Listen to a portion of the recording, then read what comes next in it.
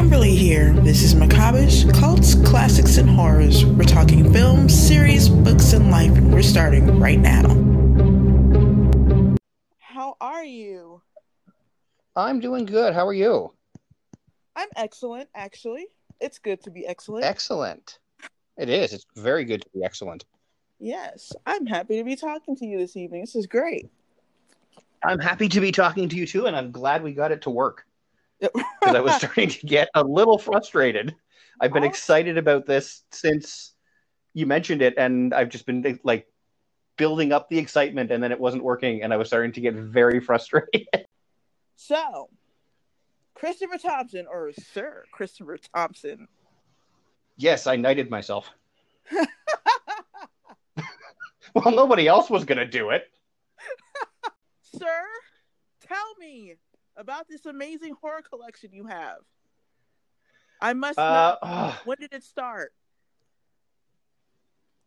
Well, I think my horror collecting really started in my mid-teens, around 16, 17, which is really when a lot of the merchandise started to become readily available. Okay, and what year was that? Well, hold on. I was born in 75, so that would be, I guess, around the early 90s, 90, 91, somewhere in that range. Oh, okay. Now, I don't know if you know, but there is a very large difference in the collectible market up here in Canada than what you have down in the US.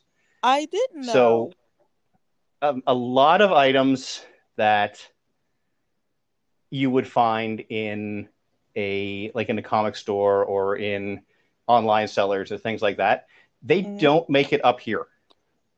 Well, wow. We don't have the same population, first of all. Right. And the market is not the same up here as it is in the US.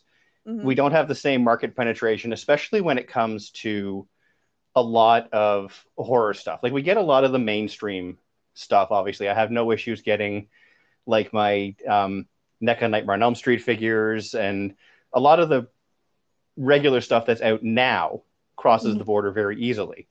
Right. Back in the 90s, however, it was a completely different situation. I can imagine, yeah. So my real horror collecting started, actually, it would have been shortly after I saw Hellraiser 3, which was actually the first Hellraiser movie I saw. And I managed to see that in theaters in a very, very small release. Oh, wow. So that would have been, like I said, around 91, 92, I think, when that one came out. Mm-hmm. And I'd never seen Hellraiser before, but I knew about Pinhead. I knew the basics of the universe. I'd started reading Clive Barker a couple of years before that. So I was familiar with his work. Right.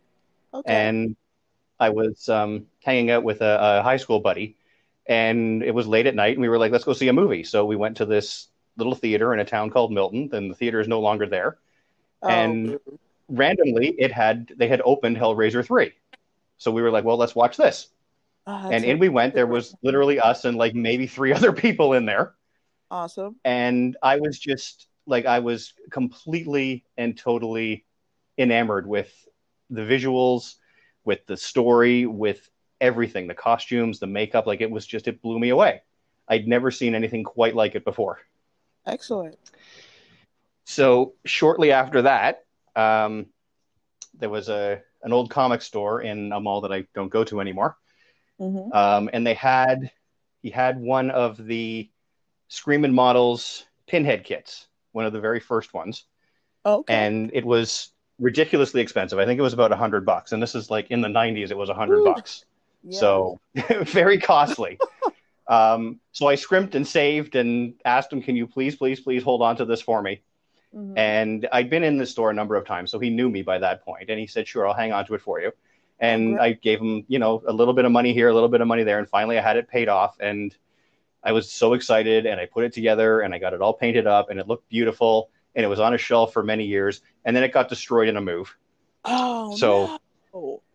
I managed to score another one on eBay, I guess about 15 years ago now, and I've left it in the box. So I have no intention of actually rebuilding it. Oh, yeah. but their Screamin' models actually went out of business in, I guess, probably around the late 90s, around 97 or so, when the figure kit market really kind of died off. Right. So they went out of business, but they had a lot of really great horror licenses. So, a bit of a long story, but basically what happened is right around the late 1990s, a lot of companies out of China and Hong Kong and Taiwan, like that, they started to do what's called recasting. So basically what that means is they would go out, somebody, and they would buy a single copy of one of these model kits, and they would form their own molds around it. And they would then start selling at conventions and through online purchasing and things like that for considerably less than what the actual manufacturer was selling them for. Right. So as an example, if I paid $100 for an original Screamin' kit, I could buy one of these knockoffs for $15 or $20. Right. Of course. And if somebody just wants the kit, they're going to go obviously and buy the cheaper one because they don't know what the business is or what the market is. Right. So unfortunately, that really killed a lot of that market. And Screamin' models, unfortunately, just had to, they shut down. Horizon models was another one, same thing. They had to shut down. Mm-hmm. Helicon, same thing, was doing figure kits. They had to shut down. So it just, really what happened is the counterfeiters killed the market. Yeah, makes sense. Yeah, so it was very upsetting. I did manage to eventually get the complete collection of the Screamin' Hellraiser kits. Awesome. And I'll snap some pictures of them tomorrow morning and send them off to you so that way you can have them. Excellent. That was great. Very cool kits. And now I want them now that you can't get them anymore. Because of course. That's always the way. Yes. They do float around on eBay, and some of them are actually relatively inexpensive still. Excellent. The Chatterer, Butterball, and the Barbie Wild female Cenobite, they float anywhere from $75 to $85. Mm-hmm. The pinheads are a little more expensive, obviously, because they're pinhead. Right. And they also did a fantastic Dr. Channard figure from Hellraiser 2. One is very rare and much harder to find. I don't know if they just produced less of it because of the overall size. Right. Because it's the figure as well as, the snake penis-looking arm thing that kind of holds him up as he floats around. Yeah. That's actually attached to the head figure. That's awesome. So it's a whole huge standing piece. Wow. See, I would want that One for of sure. Their final kit was a smaller 6-scale pinhead figure. Mm-hmm. And shortly after that came out, they shut down. Oh, of course. Yeah, so, it's unfortunate. And they had some fantastic licenses, and, really, if intellectual copyright was a thing in Asia, they would probably still be going. Right. Yeah. But the problem, of course, is there is no intellectual copyright in a lot of Asian countries, so it's not illegal for them to knock off these items. Right. And you need people to care. Like, I personally care. I do not buy knockoffs. I do not. Part of the fun for me is to have the original. I want the original. I want it to be made the way the people who have the right to license makes it. That's what I want. Mm-hmm. So I've never been... I feel the same way about it. And I'm in the same way with everything. Like my video games, I don't buy third-party components for them if I don't have to. Right. Everything I have is Sony original for my PlayStations and things like that. With one exception, but that's because I got my PS3 way late in the game, so I couldn't get the memory card reader. Right. But everything else is original Sony product. Right. So, and that's just how I am with things like that. Like I don't believe in knockoffs. I don't believe in counterfeiting. I don't believe in copying. Right. I want the original. Right. And that's the fun. And there's no fun in collecting if your whole collection is full of a bunch of knockoffs. It's just not fun. Exactly. Part of the fun is the hunt. Even if you're looking for a deal, you still want the original. The fun is going to like thrift stores and yard sales and comic book shops and just everywhere looking. There's no fun in getting a knockoff at all. And then there's no pride in, hey, look at my knockoff. No, the pride is, look at my original thing that you can't get anymore, but also I have. That's the pride. Exactly, and that's a large percentage of my collection. Right. Um, so that's really where the horror collecting started. That's I was a awesome. collector of other things for many, many years. Like ever since I was a young kid, I've had that. It's almost an obsessive completist sort of desire when it comes to collecting. I definitely have that. Yes, I know. When I was growing up, it was Transformers and DC Superpowers figures and Thundercats and all of those really cool 1980s toys. Right. Which I've really never grown out of. I think I've sent you a few little video tours and whatnot of my collections, and it's like I still have action figures like nobody's business. Awesome. I love your collection. I love them. I think action figures are fantastic. They're such better quality now than they were when I was a kid. Like how can you not want an action figure? They're just so cool. I know. And I don't care what anybody says, it is art. And you mix the art with the nostalgia, and that's what it is. It's not just I'm an adult weirdo collecting toys. It's art. It connects us to some of the best times in our lives. That's what it's like. A picture. It holds a moment that we really cherish, or even a moment that we didn't have but we wish we had. But with that collectible, we have it now. And it's exactly the way we imagined it, because it's all fantasy. But it's exactly the way we imagined it when we had it. And then to complete the collection and all the little pieces that go to it, oh, Lord, don't let the swords, guns, all the little changeable parts in and out, helmets. Yeah, I'm with you about the completism. I love that. Yeah. There's such an amazing just feeling of satisfaction when you're able to get that last piece. Right. I mean, it's a combination. There's that satisfaction of, yes, now I've completed that collection. My collection is complete. It's all fully displayed. But there's also that little kind of like, like now there's no more of that I need to get. Right. So, I mean, there's that excitement, that satisfaction, like, yes, I achieved it. I have it all. I have the entire series. I have the whole set. Right. I have the complete run from 1 to 100 of that comic series, whatever it is. You have it. But then you think, well, now what? Right. I have that whole set. So then you move on to something new. Right.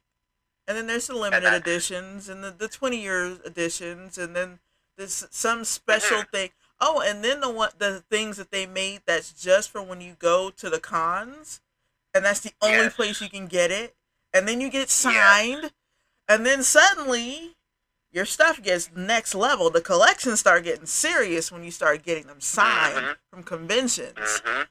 And then you're like, start, you have to travel and tracking these things down, and sometimes paying way overpriced eBay prices for an action figure that sold for $24 that you're now paying $175 for. Right. Yep.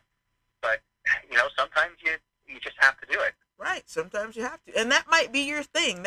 That's the thing about horror fans, comic fans, animation, all that. That's our thing. We don't buy cars and boats and whatever. We buy movies. We buy games. Exactly. We buy collectibles. That's what we spend our money on. And because that's all we buy, it's fine. I mean, you would be super broke trying to have like a big fancy house, all the fancy cars, and then collect everything in the world. There's just no way. So it's not possible. Like, unless I'm a CEO of some company and I'm making, $1 million a year, it's unfathomable to be able to do something like that. Right. Of course. And of course we all want the Batmobile. But instead we go out and we get the little car. Because that's what we can afford. Exactly. And it still looks cool. Exactly. And there's like a whole bunch of them you can collect too and put them on the shelf. And it's awesome. But that's another thing about horror fans that I always love. Like we like the big stand-up whatever that we'll never be able to afford. So we go with the minis. Because we can afford the minis for $17.99 at the corner store down the street. We can afford them. Exactly. It's cool. Or the poster.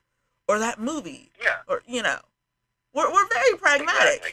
And a lot of us are very poor. So we have to go with the $10 thing. Exactly. We're not working these, CEO jobs. We're making depending on, where we are, we're making, $5, $10, $15, $20 an hour. Right. So, like, we're not, living high on the hog, and we're living paycheck to paycheck. So when we can scrounge up that little bit of extra to say, okay, you know what, now I'm going to splurge and I'm going to buy that $70 slightly larger action figure. Right. And it makes it more special because it had to hurt a little bit. We had to dig deep for that $70. Now, that's amazing, and maybe we could get like another piece of that set or a weapon that goes with it. And we watch the movie and then we just dream. And that's enough. Yeah. Yeah. Okay, so what's next? Right. So, I would love a life-size Doug Bradley as Pinhead. I know it's completely impossible that I'm ever going to be able to get one, but I would love one. That's the dream. Right. Is to have one of those, the life-size, life-cast Doug Bradley figures. Right. And, I mean, there's a few of them floating around. You see some people have them in their collections, and some of them are custom-made, and others are, like, it's literally a life cast that they managed to get off of one of the productions or something like that. Right. And I always think, wow, like, that's an amazing piece to have. Right. But I know it's not realistic to think I'm going to have one in the next couple of years. Right. But it also eventually, maybe. Who knows? Right. Well, just keep hope alive, because one of the things I always wanted to get were the big standing video games that used to only be in arcades, and I was like, there's no way I'm ever gonna have it. Well, got really lucky. One was found in a basement in somebody's house. They don't want it anymore. I'm getting it. The computer needs work, but I found somebody that'll fix the computer for $125. You can't go wrong. Right. So I'm like, see, it could happen. You just got to poke around in some basements. You got to be ready for it and have room. Have room for it. Exactly. Be willing to live without actual furnishings. But see, we will live without furniture to have the big lifestyle. Yeah, for sure. Yeah, my dining room has no dining room furniture in it. That's where a bulk of my collectibles are. There you go. See? My 7-foot-tall Matrix standee is in my dining room, and I don't have a dining room table because of that. Awesome. But I'm like, really? It's a Matrix standee. I don't need furniture. That's what I'm saying. Living room in front of the TV. Right? I'll sleep around it like a cat. Exactly. It's fine. Totally fine. Yeah, I'll vacuum everywhere except under it because I'm not moving it. That's right. And not moving. Ever. Because, no. And if I ever do, well, then that's going to be a pain and a half. Oh, man. But it'll be worth it. We know it. Whatever it takes, it would be worth it. For sure. Yeah. Well, that's... Yeah, because we hopefully move to someplace bigger, which gives us more room to put in more cool stuff. Of course. And then you can just get rid of all of your furniture except for like your bed and your TV, and the rest of the space is just floor space for sure. Exactly, because I mean, really, what else do you need? You need a bed and a TV, and all your collectibles, DVD players, and whatever to play your movies. There you go. You're good. That's right. Don't need anything else. Exactly, and all your friends could be also fans and collectors, so they get it. They get it. Oh, they get it. Right. Yeah, and they are, and it's I've fine. Met people who are, equally obsessive when it comes to collecting, and I've met people who don't understand it. Right. And I find the people who don't understand it, you can't explain it to them. It's true. In a lot of cases, you can't. You can try, and in some cases, they'll be like, oh, yeah, I get it, but they really don't get it. Right. Well, see, and then there are the people who get it, but they like to act like they don't get it, like Red Sox fans. People who are, like, crazy sports fans, and they have, like, no furniture, but they have, like, all the sports stuff. They have no pictures on their walls, but they have all the opinions and the pointy fingers and all their clothes are Red Sox. They know. They know. They act like they don't know because it's horror. They know. They know. It's no different. Yeah. They don't realize it's the same mentality. It's just for something different. Right. Exactly. But they will claim up and down it's completely different. It's completely different. Yeah. And I'm like, okay, you're right. Completely different.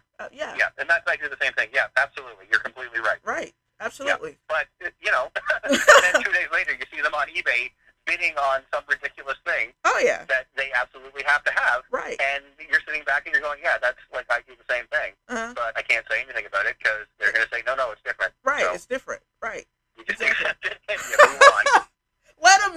right. Whatever. Exactly. It's fine. Exactly. Some people just need to be right all the time. Right. And, you know, another thing, because I'm sitting here thinking about your story, the first Hellraiser and your first buy. The story goes with it, too. It's always a great story. It's never a lame story. The story's always great. Or maybe I'm biased because I'm a horror fan and a collector, so the story's always great all the time that goes with the collector, with the collectible. Yeah, you know what? I completely agree with you, though. A lot of what comes from the love that I have for a lot of my collectibles isn't so much for the collectible, but it comes from the story behind how I came across it. Right. Or, you know, remembering that excitement that I felt when I first found out it was coming, or when I first got it, or when I opened that package in the mail and saw the box for the first time. Right. And much of it is just that, and it's that nostalgic feeling of, you know, not necessarily better times, not necessarily worse times, just the feeling. Right. And it's a feeling that, you know, like I'm sitting here right now, but from where I'm seated, I can look over and I see my Superman figures, I see my Sideshow Pinhead, I see my Sideshow Hell Priestess, and I'm looking at them, and it just brings me such a feeling of joy when I remember, how did I get these? How did I find out about them? How did I know what they were? What was the adventure in, you know, pre-ordering certain figures or scouring, trying to find one that was sold out? Right. And it brings back such a feeling of joy and accomplishment, and just such a sense of pride and happiness and just excitement all over again every time I look at them. That's awesome. That's exactly it. I've had people come in here, and like friends and guests and whatever, and I'm very strict. Don't touch my stuff. Like, right. You can look at it all you want. Don't touch it. Right. And if I catch you touching it without my permission, I will break your hands. Right. I will lift you up and toss you into the street. I'm not joking. Way more than me. I will figure out a way to throw you out. You've done my things. Right. And that, you know, but they don't know. On my wall. Right. Some of them are functional. Don't touch my stuff. Right. And it's like the gold medal after you train for the Olympics. It's all of it. It's from the moment you watched that movie when you were 17 to the moment it arrived in the mail. It's all of it. And to have it broken by some common movie watcher who doesn't get it is kind of offensive. Exactly. It is. It's if I drop it and break it myself from my own stupid fault, well, that's my own stupid fault. Right. But if somebody else comes in and they're like, "Oh, this is so cool," and they pick it up and it falls. First of all, my God. This is the last time you are coming to my house. Exactly. And second of all, you now owe me this much money to replace it. Exactly. And third, if I ever see you again, other than you bringing me cash to replace it, I may just have to hurt you. Right. It's real. Like that's you say that and it's like, oh, you're not. No, I will hurt you. I will risk prison. You don't get it. You don't know what I went through. Right. It's like you don't know. You know what? Just I'm gonna have to ask you to leave because you don't get it. I'm not going to ask you to leave. I'm going to tell you to leave. Right. I'm going to show you the door, and hopefully I remember to open it before I push you into it. Just push him out the keyhole. There you go. It's just you just want your collection to open be the window. Shove him out the window. Right. 3 floors down. You just want your collection. If you're lucky, you land on grass. Right. You just want your collection respected. But people think, well, they're toys. Well, but see, the fact that you just said, well, they're toys is problematic. So, yeah. Right there. I mean, I know they're toys. I realize they're toys. Get it? But they're not toys. Because, I mean, a toy is something that you play with. Right. And, I mean, I admit that I have had days where, you know, I'll pick up a couple of my cheaper superhero figures and I'll repose them and I'll do a little, what if they're fighting, and just have a little bit of fun with them. Yeah. But, you know, that's a $15, $20 action figure. I'm not doing that with $200 and $300 statues. Right. Right. But, you know, and I think that's part of the whole thing. You know, we were talking one day how it was amazing how the horror industry finally just got that there's money in horror. And how nuts the fandom is. Like, we will pay dumb money. We will pay rent money for something. And like I would go without eating for a week in order to pay for some of these items. Right. And I think it's part of that. Well, but it's a toy. But it's a movie. No. Yeah, it's more than a toy, and it's more than just a movie. Right. Like, for me, I mean, Hellraiser, I have been, at this point in time, I have been religiously following Hellraiser for almost 30 years. Amazing. So for basically 2/3 of my life, like I just turned 45 yesterday. So basically for 2/3 of my life, I have been religiously following Hellraiser. Right. I have all of the movies, some in multiple formats for some of them. Right. You know, the DVD to the Blu-ray, there's a couple I have on VHS around still. Right. The action figures, the statues, the legs, everything Hellraiser. This is the #1 place for macabish, cults, classics, and horrors. For synopsis, reviews, and news, go to macabish.com. Thank you for listening. Signing out until the next one.